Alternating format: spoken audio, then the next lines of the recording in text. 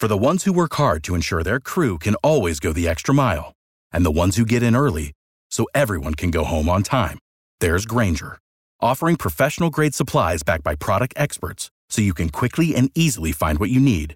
Plus, you can count on access to a committed team ready to go the extra mile for you. Call, click Grainger.com, or just stop by. Grainger, for the ones who get it done. Monday with the mayor, joined live by Tulsa Mayor GT Bynum. Good morning, Mayor. Good morning. Good morning.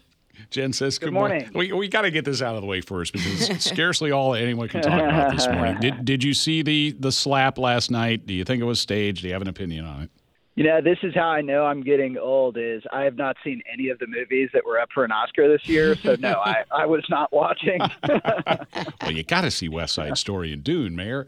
All right. I guess. We'll move on from that. The city council on Tuesday, I believe it was, passed 7-2 this resolution that sets up a schedule of meetings, I guess, a framework for gathering public input about what making amends for the Race Massacre of 1921 should look like. You, at the time, you weren't at that meeting the way I understand it, and you have to sign off on these resolutions. Have you looked at what council passed, and do you think you're going to sign it? I haven't made a decision on it yet because I have not had an opportunity to watch the council discussion. I was up to my eyeballs last week in appointing a new city attorney and missed the discussion that they were having. And it's important to me that I hear the arguments on both sides because there are people I have a lot of respect for on the council that were for it and those who were opposed to it. And so I want to understand what their arguments were on both sides of that before I make a decision on what I will do with the resolution. I know that Phil Lakin was one of those, Jamie Fowler, the other voting against it. But you and Phil Lakin are pretty close. Have you spoken to Phil about it? I have spoken with Councilor Lakin about it. And I mean, there's probably no one that I at least an elected official that I have worked more closely with in the time that I've been mayor or on the city council than Phil. And I have a tremendous amount of respect for his judgment. I also, though, I think I understand from a general standpoint what my colleagues who voted for it are trying to accomplish. And all of us, all 10 of us agreed last summer that we want to have a community-led discussion on what reconciliation could look like and mean. And so I want to understand where they were coming from on this and how they responded to the concerns that both Councilor Lakin and Councilor Fowler raised. What did Councilor Lakin tell you about his concerns? Or you feel like you could share those? I don't think there was really anything outside of what he brought up in the meeting. I think it was mostly, again, I think Councilor Lakin is supportive of having that community dialogue and discussion. He signed off on the resolution that we all did last summer. I think his concern, as he conveyed it to me, is simply that one group was presented to lead this process and that there are a lot of potential groups that may have an interest in it, but that weren't included in that process of deciding who would lead it. And I believe that's the main concern that he had. But again, I want to see the discussion. Okay. How quickly do you think that's going to happen? When are you going to be able to do your due diligence and make a decision, do you think? Well, the resolution hasn't even hit my desk yet. So I'll be getting it. And then I believe I have about 3 weeks to evaluate it before I've got to make a decision. And so this is something that obviously is of historic importance for our community. And I'm not going to rush to make a decision on something this important. I'm going to evaluate it. And of course, after I have a chance to watch the discussion, also discuss it with my colleagues. You mentioned that a lot of your time last week was taken up with putting your new city attorney in position. That would be Jack Blair. Talk about somebody who's been around City Hall quite a bit and I venture to say knows where the skeletons are buried. Jack Blair is one of your most trusted, closest advisors, isn't he? Well, he is, and I am not unique in that.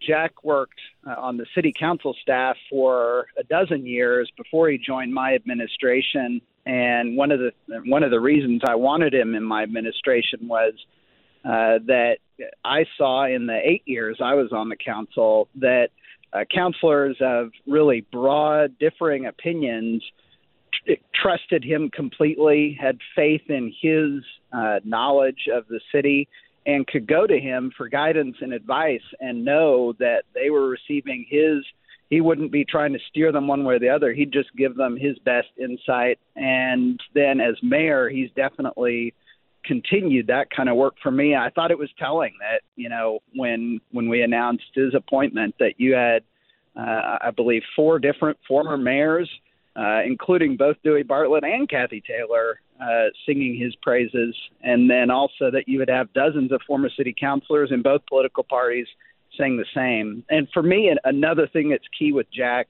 is that before he was on the council staff, he was an assistant attorney general in the Muskogee Nation. And as we navigate this new terrain post-McGirt and try to find ways that we can work closely with our tribal partners to establish judicial processes, I think having somebody who understands tribal law, who's worked in it for the Muskogee Nation in particular, would be very valuable. So I'm grateful that he applied.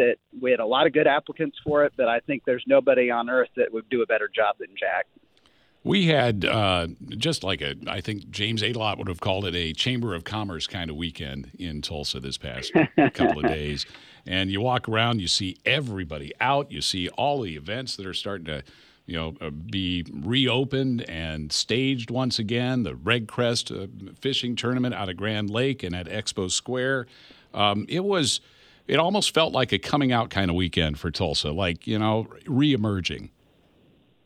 Well, and I think one of the great things that you're going to see, not just this weekend, but over the course of the summer, is that there's so many things that our community has been focused on building over the course of the pandemic that maybe people couldn't or didn't feel safe to get out and enjoy, that are now very accessible. And as you mentioned, all the outdoor opportunities that we have. And then I'm just giddy at the thought that a little over a year from now, we'll have a lake in the Arkansas River and a new pedestrian bridge that'll actually be built for pedestrians and cyclists that is going to make the Arkansas River accessible for people in a way that it never has been before. So, yeah, Tulsans are investing in gathering.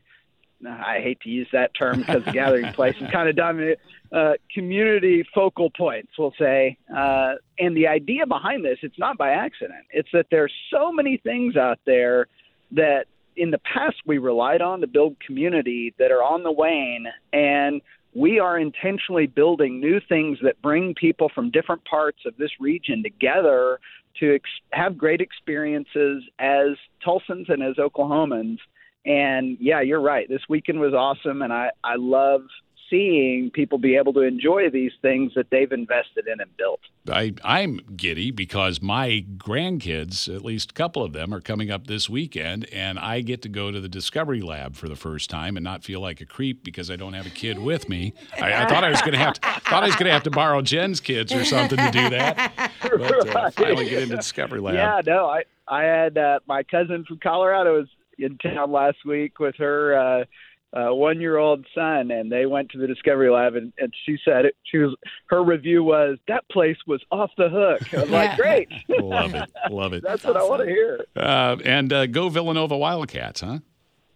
Yeah, as my alma mater making the Final Four. They were terrible the whole time I was there, but now that I'm back here in Oklahoma and don't go to any games, they're just crushing it year in and year out. But Jay Wright, I'm biased. I think he's the best head coach in college basketball, and so great to see them back in the Final Four again. Well, there are no St. Peter's Peacocks, but I guess, they are the Wildcats.